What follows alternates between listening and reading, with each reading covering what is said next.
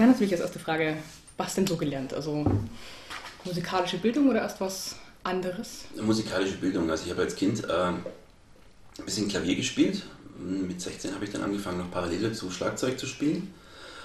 Und mit 19 bin ich an die Berufsfachschule für Musik in Dinkelsbühl. Und parallel dazu habe ich noch in Berkeley in Amerika am College of Music in Boston studiert. Nach den 2 Jahren an der Berufsfachschule für Musik und zwischendurch immer in Boston in den Ferien für Sommerkurse bin ich dann auf die Musikhochschule in München gegangen und da habe ich einen Abschluss als Diplom als Schlagzeuger gemacht, habe aber nebenher eigentlich immer schon komponiert und das Schlagzeugspielen war eigentlich eher eine Möglichkeit, um umsonst Musikunterricht zu bekommen, weil ich habe damals noch nicht wirklich dran gedacht, Komponist zu werden, sondern eigentlich wollte eher Schlagzeuger werden, aber im Laufe des Studiums hat sich dann immer mehr in Richtung Komposition entwickelt und das war eigentlich ganz gut, weil ich habe natürlich auch an der Musikhochschule die Möglichkeiten gehabt, viel mit Leuten zu spielen. Ich habe viel in Orchestern gespielt, ich war ständige Aushilfe in der Staatsoper in München und habe da eben auch sehr, sehr viel große Werke mit großen Orchestern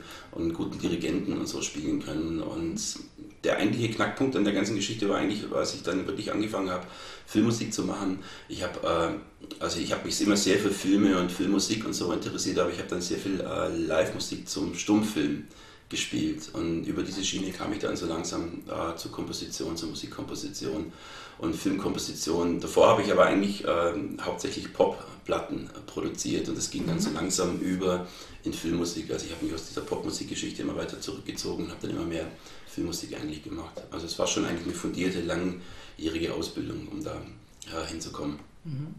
Und was dann so im Bereich Pop? Das war in den 80er, 90er Jahren, das war sehr viel Techno, glaubt man jetzt gar nicht. Hip-Hop natürlich und also so Pop-Produktion, so Eurobeat-Geschichten, immer mit so einem Rapper und Sänger, also ich habe sicherlich 20, 30 Platten auch produziert. Und das auch, manchmal mache ich das jetzt auch noch, dass ich ab und zu Künstler im Popmusik- oder im Rockmusikbereich produziere, aber das ist eigentlich eher ein Hobby. Nicht schlecht. Ja. Also wie kam es dann irgendwie dann zur ersten großen Filmmusik oder was war das dann? Naja, also die erste große Filmmusik, ich habe für Filmhochschulfilme und für Bekannte von mir, die Filme gemacht haben, so immer umsonst ein bisschen Filmmusik gemacht und dann habe auch so ein bisschen Werbung nebenher gemacht, so Werbemusik und dann habe ich angefangen, so 60 Folgen von Marienhof zu machen. Und habe also einigermaßen Erfahrung gesammelt in Dramaturgie. Das ist eigentlich eine sehr gute Schule, wenn man das macht. Also man kann davon halten, was man will, von den Daily-Sachen. Und sage ich mal, musikalisch ist das meistens nicht der großartige Wurf, aber man muss ja bedenken, dass man jeden Tag 10 Minuten Musik einfach schreiben muss, weil das ist ungefähr der Musikanteil, der in solchen Daily-Folgen drin ist. Und das ist eigentlich eine ganz gute Schule, wie man, sage ich mal, auch mit nicht so gut inszenierten Geschichten umgehen kann und da eben noch das Beste musikalisch draus zu machen. Und dann kam eigentlich der erste Pro-7-Film, das war damals Biekenbrennen. Ich weiß gar nicht genau wann das war, das ist schon eine ewige Zeit her. Und dann ging es eigentlich so weiter. Das war die erste Geschichte, die ich mit Sebastian Niemann zusammen gemacht habe, der wie gesagt auch der Regisseur von Huibu ist. Und da kam dann eigentlich immer mehr. Ich habe dann viel für Red Pack, für die Produktionsfirma von Christian Becker auch gearbeitet. Und so ging es halt so langsam peu à peu immer weiter. Ich habe aber nebenher dann immer noch parallel Werbung, also Werbemusik gemacht und da habe ich eigentlich auch sehr, sehr viel gemacht, also fast mehr als Film, wobei sich das mittlerweile eher in Richtung Film entwickelt hat. Bei Huibu wurde ich aufgetragen zu fragen, ob du dich dann irgendwie auch so an den Hörspielen orientiert hast, irgendwie so musikalisch. Überhaupt nicht. Also woran dann? Ich habe mich... Also es ist ja so, dass die Hörspiele, die sind ja schon einigermaßen älter und wenn man den Huibu jetzt zum Beispiel so dargestellt hätte wie in den Hörspielen, dann wäre das halt ein Knochenmännlein gewesen, also ein Knochengerüst, weil da ist ja auf den Covern drauf, bei den Hörspielen ist ja immer so quasi ein Skelett. Ja. Und das konnte man natürlich auch nicht in die jetzige Zeit übertragen, also so weder filmisch noch musikalisch, weil filmisch wäre dann halt ein Knochengerüst durch einen Film gerannt und ein Skelett hat ja keinerlei Mimik oder sowas und wirkt auch irgendwie erschreckend und deswegen war die Idee, es sich nicht so genau also von der Optik oder musikalisch an den alten Hörspielen zu orientieren, weil das natürlich schon lange Zeit her ist und die Geschmäcker und die Styles sich natürlich im Laufe der Zeit natürlich geändert haben. Also die Auflage war einfach eine große orchestrale Filmmusik zu schreiben und ich habe mich da eher eigentlich so an großen Hollywood-Scores orientiert und der Film ja letztendlich hat sich ja auch eher in amerikanischen Vorbildern orientiert und nicht an den alten Hörspielen. Also das wäre schwierig gewesen, so in die heutige Zeit zu transportieren. Natürlich kann das jeder sagen, jetzt bin ich aber enttäuscht, dass das kein Skelett durchs Bild rennt, aber ich glaube, das wäre sehr schwierig geworden, also emotional und dramaturgisch. Und so ist es eben auch letzten Endes mit der Musik. Also es ist eigentlich für alles ein bisschen moderner und auf die jetzige Zeit angepasst. Ja, es erinnert irgendwie so ein bisschen an Harry Potter, habe ich irgendwie gemerkt. Also das Schloss, dann irgendwie so teilweise auch das Thema irgendwie. Ja, es ist natürlich, hat schon was Zauberhaftes natürlich. Es ist eher ein bisschen Komödie und das sind halt Gespenster. Es ist natürlich, wenn man Filmmusik schreibt und die auch, sage ich mal, für die jetzige Zeit adäquat schreibt, orientiert man sich natürlich immer an Dingen, die schon da sind. Also man kann das Rad natürlich jetzt nicht wirklich neu erfinden und wenn man halt eine Orchestermusik schreibt und die Besetzung auch hat, wie sie zum Beispiel in Harry Potter ist und die Besetzung bei Huibu ist ähnlich wie bei Harry Potter und es gibt natürlich so Anklänge wie zum Beispiel das Celesta und solche Geschichten, was immer natürlich ein bisschen so an Harry Potter erinnert, aber das Celesta, das gibt es ja schon seit 300 Jahren und wie gesagt, das macht halt eine gewisse Stimmung in Celesta, aber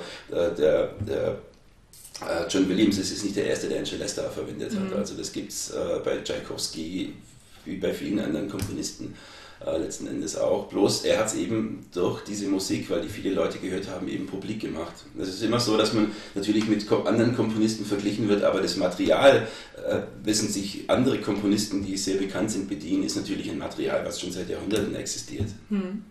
Insofern ist es immer, also man probiert immer irgendwas in die Schublade zu stecken. Tatsache ist, wenn man durch die Musikgeschichte geht, dass es eigentlich nichts neu erfunden worden ist, was jetzt in der Filmmusik stattfindet. Ja klar, gibt einiges, was so von klassischen Sachen inspiriert ist. Oder? Es gibt auch eine Internetseite, wo man genau schauen kann, wo sich John Williams bei klassischen orchestralen Themen bedient hat. Also wo teilweise fast 1:1 die Dinge übernommen Ich glaube, das Potters-Theme ist, glaube ich, Tchaikovskys Nussknacker. Ja, das ist das, was ich meine mit dem Celesta. Das hat zwar das Thema ist ein komplett anderes, aber die Anmutung des Instruments, des Celestas, erinnert natürlich sehr stark an Tchaikovsky, obwohl die Melodie jetzt da gar nichts damit zu tun hat. Und die schnellen Streicheläufe sind auch bei Nussknacker Suite mit drin. Das hat halt was Zauberhaftes, was Märchenhaftes letzten Endes. Eben, warum auch nicht? Also ja, wieso nicht? Also das müsste man alles, jedes Mal, wenn man eine Filmmusik schreibt, neue Instrumente erfinden. Das wäre, glaube ich, ein bisschen schwierig. Was sind denn so irgendwie persönliche Vorbilder? Es ist schwer zu sagen. Also ich mag Strawinsky und Mahler sehr gern.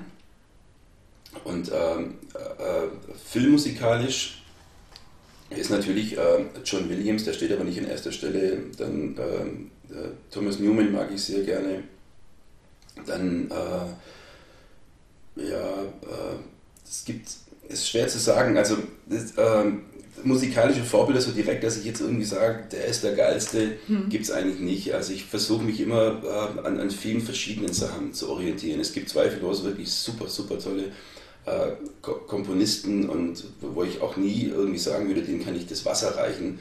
Die machen ganz, ganz tolle Sachen, arbeiten natürlich auch unter anderen Bedingungen, aber jetzt so direkt ein Vorbild, dass ich sage, da will ich hin, das ist mein Style, habe ich eigentlich überhaupt nicht. Also man ist auch jedes Mal vor eine andere Aufgabe gestellt, weil jeder Film ist irgendwie anders und meine Filmmusiken sind alle so, dass eigentlich keine wirklich der anderen gleicht. Man erkennt vielleicht so einen gewissen Style, aber meinetwegen das Jesus-Video oder Mord ist mein Geschäftliebling unterscheidet sich komplett von Huibu, das sind komplett verschiedene Sachen. Deswegen kann man es eigentlich gar nicht leisten, filmmusikalisch jetzt nur eine Schiene zu fahren. Das machen natürlich andere Leute, die werden auch genau wegen ihrem Style gebucht, aber es ist natürlich schwierig für jemanden, der immer nur Drama macht und der da wirklich auch gut ist und seinen Style für Drama perfektioniert hat. Wenn der so eine Action-Geschichte macht, dann wird es meistens bitter. Also ich versuche immer eigentlich so auf vielen verschiedenen Hochzeiten zu tanzen, auch mich viele verschiedene musikalischen Backgrounds zu bedienen. Deswegen ist es auch schwierig mit Vorbildern, weil es ist eigentlich so ein Sammelsurium in allen, die es da eben so gibt und das geht nicht in eine bestimmte Richtung. Also diese Vielfalt ist auch irgendwie was ich irgendwie doch toll finde. Irgendwie. Also beim so der Unterschied zwischen Jesus-Video und Huibu oder ja, dann total anders. Es kann natürlich sehr anstrengend sein, wenn man sich natürlich jedes Mal wieder neu erfinden muss und in eine neue Richtung denken muss. Aber ich finde, Musik ist sowas von vielseitig, sich da auf einen Stil zu beschränken. Mich würde es langweilen, wenn ich mich wiederholen müsste. Also ich gucke auch immer drauf. Manchmal passiert einem das, dass man irgendwie was macht, was man irgendwie schon mal gemacht hat, und wenn es nur eine Melodie ist, und dann zwinge ich mich immer dazu, was anderes zu machen, was oft vielleicht gar nicht mal so gut ist wie das, was ich hatte, aber ich möchte mich halt einfach nicht bei mir selber klauen. Viele Komponisten haben das gemacht, Mahler zum Beispiel, der hat ganz, ganz viel von den Themen von seinen ersten Sinfonien in späteren Sinfonien verwendet. Das haben alle Komponisten irgendwie so ein bisschen gemacht, aber ich hasse mich immer dafür, wenn ich mich dabei entdecke, dass ich bei mir selber klaue eigentlich. Und das Schlimmste, was ich mal erlebt habe, ist, dass ein Film mit meiner Musik getemmt war und ich sollte eine Musik dazu machen. Also quasi eine Musik, die ich vorher schon geschrieben hatte, wurde unter dem Film gelegt, so als Layout-Tracks, und ich musste dann immer so vorbei komponieren. Das ist ganz ätzend, wenn man seine eigene Musik quasi umschiffen muss, musikalisch. Schwierig. Okay. Was sind dann so Lieblingsfilme? Also gerade im Augenblick ist der Favorite natürlich, wie wir vorher schon gesagt haben, den finde ich wirklich ganz toll. Das ist Sherlock Holmes, wo auch Hans Zimmer die Filmmusik geschrieben hat. Guy Ritchie, der Regisseur ist, den ich übrigens toll finde. Also finde ich auch Snatch zum Beispiel, oder Bube, Dame, König, Gras von ihm, finde ich super. Was ich sehr gerne mag als Film ist American Beauty. Finde ich also in dieser Art von Film wirklich einen ganz, ganz gelungenen, tollen Film, auch mit einer tollen Musik von Thomas Newman. Und also es ist auch wieder ganz, ganz schwierig zu sagen, ein Lieblingsfilm, das wechselt immer. Also es gibt, also alle 2 Monate gibt es da fast irgendwie einen neuen Lieblingsfilm, das ist schwer zu sagen. Aber ich finde, Fight Club ist natürlich ein großartiger Film, fand ich auch ganz, ganz toll und immer noch toll. Das ist der Film, den ich sicherlich am meisten gesehen habe von allen Filmen, weil man immer wieder was Neues entdeckt. Ja, aber das ist ähnlich wie mit Vorbildern bei Musik. Filme, das ist so ein schnelles Geschäft letzten Endes und das wechselt alles so schnell, dass man eigentlich jedes Jahr einen neuen Lieblingsfilm hat oder vielleicht sogar auch jeden Monat. Stimmt, ja, so viel. Ja. Was dann immer rauskommt, irgendwie ganz große und neue und tolle. Schwierig. Was sind dann weitere Projekte? Also im Augenblick arbeite ich gerade im Sat.1-Film. Das ist eine Fortsetzung von Das Wunder von Loch Ness, und da gibt es jetzt den zweiten Teil davon. Und zwar ein sehr erfolgreicher Film, also Eigenproduktion auf Sat.1. Und da bin ich eben gerade dabei und mache eben zusammen mit André Melita, das ist ein Freund von mir und auch ein Komponist, zusammen die Musik für den zweiten Teil. Weiß aber allerdings nicht, wann der jetzt gesendet wird, weil wir sind noch so mittendrin am Musik machen. Also. Ja, der erste Teil war sehr schön. Ja, der hat ganz gut funktioniert und war, glaube ich, auch sehr erfolgreich. Ich weiß gar nicht, ich glaube, das war sogar einer der erfolgreichsten eigenproduzierten Sat.1-Filme. Also so Zuschauer- oder quotenmäßig gesehen. Das ist ja heutzutage auch so eine Unart, dass man sogar bei den Öffentlich-Rechtlichen sehr, sehr viel Wert auf die Quoten legt, obwohl die eigentlich eher so einen Bildungsauftrag haben. Aber da geht es dann auch sehr, sehr stark um Quoten mittlerweile schon. Schade. Ja, sehr schade. Also welcher Film hat dann zum Beispiel besonders Spaß gemacht, da die Musik zu machen? Also bei allen gibt es Höhen und Tiefen. Also manchmal verzweifelt man, weil es kann sein, dass man in einer Woche dann irgendwie da sitzt und man schafft vielleicht 1-2 Minuten, und manchmal kann es eben sein, dass man einen Tag da sitzt und schafft 3 Minuten. Das ist ganz, ganz verschieden. Also man ist jeden Tag natürlich irgendwie anders drauf, und ich bin jetzt auch nicht so der Typ, der morgens um 9 aufsteht und dann bis abends um 5 irgendwie arbeitet. Das kann ich nicht. Also ich bin nicht so kontinuierlich, und bei mir ist es so, dass es immer Phasen in dem Film gibt, wo man verzweifelt und am liebsten irgendwie wegrennen möchte. Und dann gibt es auch so Phasen im Film, wo es super läuft, wo alles toll ist, und dann, wenn man zum Schluss eben Orchesteraufnahmen hat und auf einmal ein Riesenorchester die Musik von einem spielt, das sind sehr erhabene Momente. Ich würde mal sagen, es gibt keinen Film, der mehr oder weniger Spaß gemacht hat. Jeder ist irgendwie anders. Genauso wie es in der Musik keinen besser und kein schlechter gibt, es gibt immer irgendwie ein anders. Und also Musik zu machen macht Spaß, das ist schon das Erste. Aber es kann natürlich irgendwie auch echt anstrengend sein. Tchaikovsky hat mal gesagt, irgendwie 80% sind Transpiration und 20% sind Inspiration.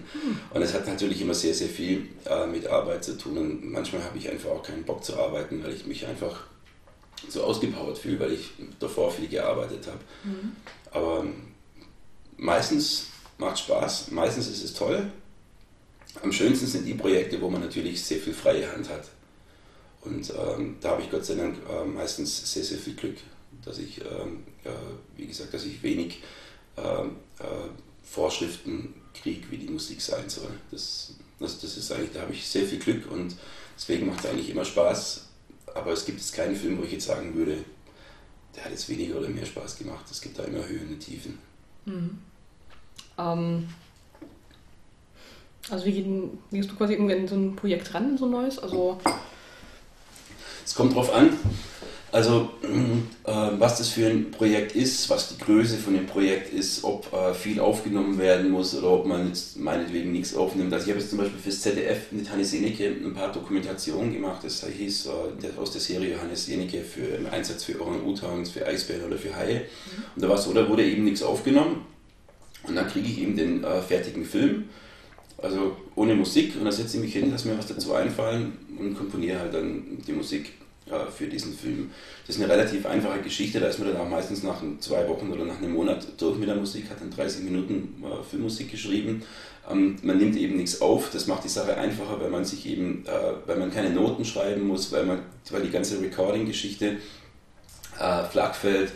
Und weil man sich mit Tempowechseln und sowas nicht so wahnsinnig Gedanken machen muss, weil es ja niemand spielt, sondern also wenn man jetzt einen krassen Tempowechsel irgendwo drin hat, dann ist es natürlich schwierig für ein Orchester, wenn die auf Klick spielen, das heißt, die haben ein Metronom im Ohr, dass das auch alles irgendwie zusammen ist. Und wenn da ein schneller Tempowechsel kommt, dann kommen die nicht hinterher, man kann das nicht wirklich vorbereiten und so. Auf sowas muss man eben Rücksicht nehmen, wenn man einen Orchesterscore schreibt, was man eben nicht machen muss, wenn man jetzt nur mit Samples und MIDI arbeitet.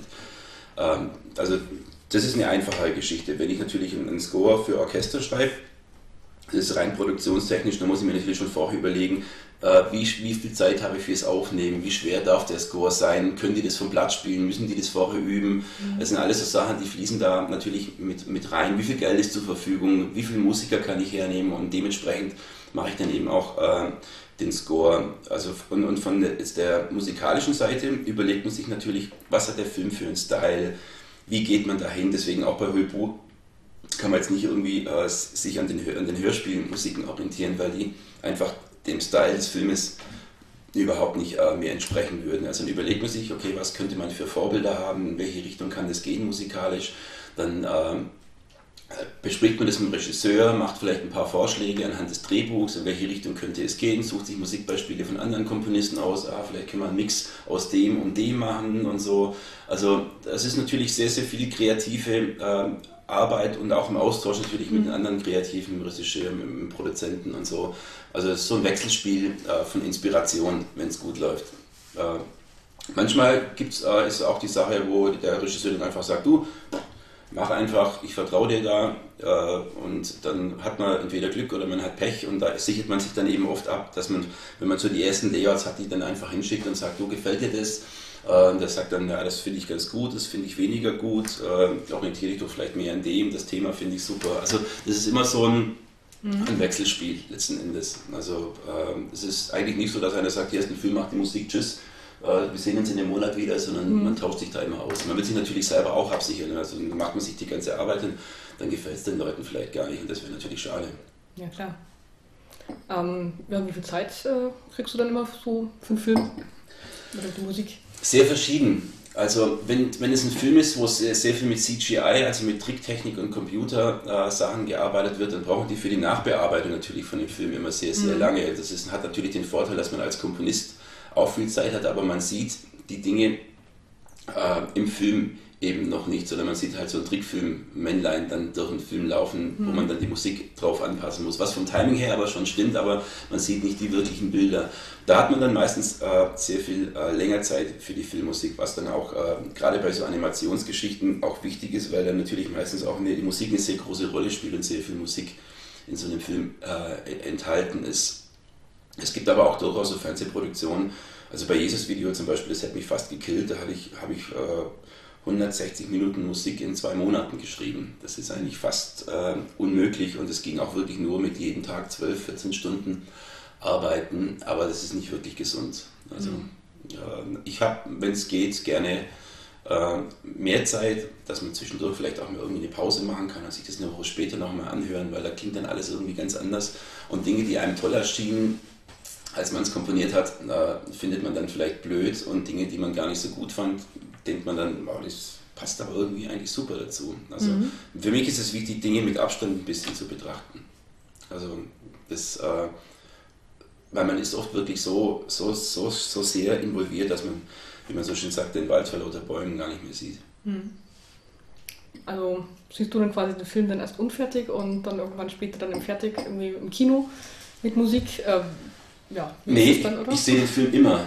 Ach so. Also ich fange an zu arbeiten, wenn es möglich ist, dass ich schon gewisse Themen mache, wenn ich das Drehbuch habe oder parallel zum Schnitt liefere ich schon, also wenn der Film geschnitten wird, liefere ich schon parallel Musiken an. Und ich bin, wenn es gut läuft, bei dem Entstehungsprozess dann natürlich dabei. Dann sagen die mir aus dem Schnitt, ja, das ist ganz gut, aber kannst du das vielleicht noch ein bisschen länger machen, weil die Szene ist jetzt doch länger geworden als das Layout, was wir dir geschickt haben an Film. Dann arbeitet man sich eben so gegenseitig zu. Wie gesagt, das ist so ein kreativer Prozess, aber man arbeitet natürlich immer aufs Bild. Also also gerade bei Huebu, wo so viel so Mickey Mouse in Geschichten oder sowas drin sind, das geht gar nicht, dass man so ohne den Film zu sehen, die Musik macht, weil es muss ja alles wirklich framegenau auf den Punkt sein, also Millisekunden genau müssen die Sachen da platziert sein, wo sie sind, oder im Horrorfilm zum Beispiel Schocker, also die muss man dann wirklich so setzen, dass die dann auch wirklich schocken, und wenn man da nicht auf dem Film arbeitet, dann sind die halt irgendwo, das geht natürlich nicht, also man sieht während man eine Filmmusik macht, sieht man den Film so oft, dass man eigentlich am Ende schon fast kotzen könnte und den Film gar nicht mehr sehen kann. Also dann ihr nicht dann irgendwie nochmal Fernsehen an, wenn er dann irgendwie läuft oder sowas? Also ich gucke mir den dann vielleicht also wenn er im Fernsehen läuft, dann gucke ich mal kurz rein, wie es klingt vielleicht, aber das ist eigentlich so, dass ich mir Filme, wo ich die Musik dafür gemacht habe, eigentlich nicht mehr anschaue, auch die Musik nicht mehr wirklich höre.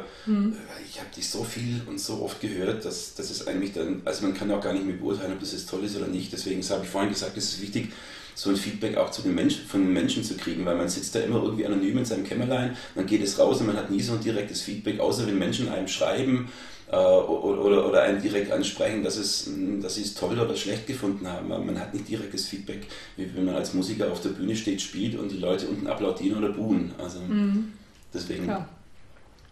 Die wenigsten Leute gehen da wegen der Musik rein, das ist halt schade.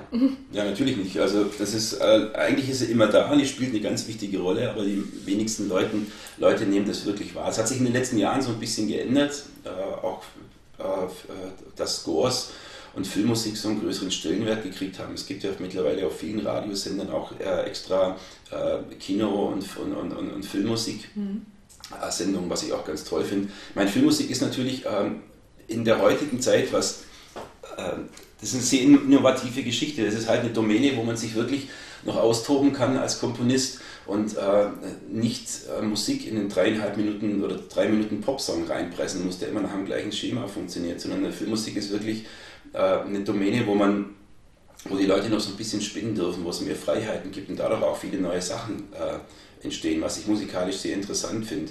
Und bei neuer Musik ist es eben so, also jetzt ernste neue Musik, orchestrale neue Musik oder Kammermusik, dass es oft den Leuten schwerfällt, so Musik zu hören und die auch einen sehr, sehr kleinen Multiplikator nur erreichen, weil im Konzert dann vielleicht 300-400 Leute sitzen und die gehen dann nach Hause und denken sich, ja, ich weiß jetzt nicht, ob ich das jetzt irgendwie gut finde, aber das ist ja eigentlich das ist ja ein sehr gehypter Mensch, der das geschrieben hat, das muss ja irgendwie gut sein, aber die würden jetzt zu Hause wahrscheinlich selten so eine Musik irgendwie nebenher hören oder überhaupt irgendwie hören, was bei Filmmusik halt wirklich anders ist. Filmmusik hat mittlerweile, glaube ich, wirklich seine Nische gefunden, neben den ganzen älteren Orchesterwerken von großen Komponisten, die es eben so gibt. Und da passiert ja auch viel. Also, und man hat eben mit Filmmusik auch die Möglichkeit, einen großen Multiplikator zu finden. Also, weil viele Leute ins Kino gehen und die Musik hören. Natürlich ist es immer nur ein Beiwerk zum Film, aber viele Filmmusiken haben sich natürlich auch stark vom Film gelöst und führen ein Eigenleben. Zum Beispiel die ganzen Musiken von Morricone, kennt, also zum Spiel man das Lied vom Tod, kennt irgendwie jeder dann Fluch der Karibik zum Beispiel. Also gibt es tausende von Beispielen, die man da irgendwie anführen kann, wo Filmmusik ein eigenes Leben bekommen hat, außerhalb des Films. Also die auch schon irgendwie Spielmusik vom Tod gibt es dann irgendwie mittlerweile schon als Klingelton und Ja, gibt's alles. das Darth Vader sehen, also finde ich auch ganz nett. Dann. Ja, klar, genau. Auch die Star Wars Geschichte und so. Also natürlich ist eine Musik letzten Endes immer so erfolgreich wie der Film. Je mehr Leute den Film gesehen haben, umso mehr Leute kann es natürlich auch geben, denen die Musik gefällt. Und deswegen ist natürlich die Filmmusik auch, sage ich mal, meistens nur so erfolgreich wie der Film selber. Klar. Was oft schade ist, weil manchmal gibt es ja für komische Filme wirklich eine tolle Musik, die dann leider Gottes komplett untergeht. Ja, bei Blut der Templer glaube ich irgendwie, ja. Also kennt kaum jemand. Dann spiele ich das und dann so, was ist das? Erkläre ich es, aha, kenne ich nicht. Ja. Das ist dann halt irgendwie meine Aufgabe als Radiomacher, das so ein bisschen zu pushen. Aber ja auch gern, also doch. Ja, haben mit Sigi Müller zusammen gemacht, die Musik bei Blut der Templer. Finde ich super. Ja, das war's im Grunde genommen schon an Fragen. Ach, das schon.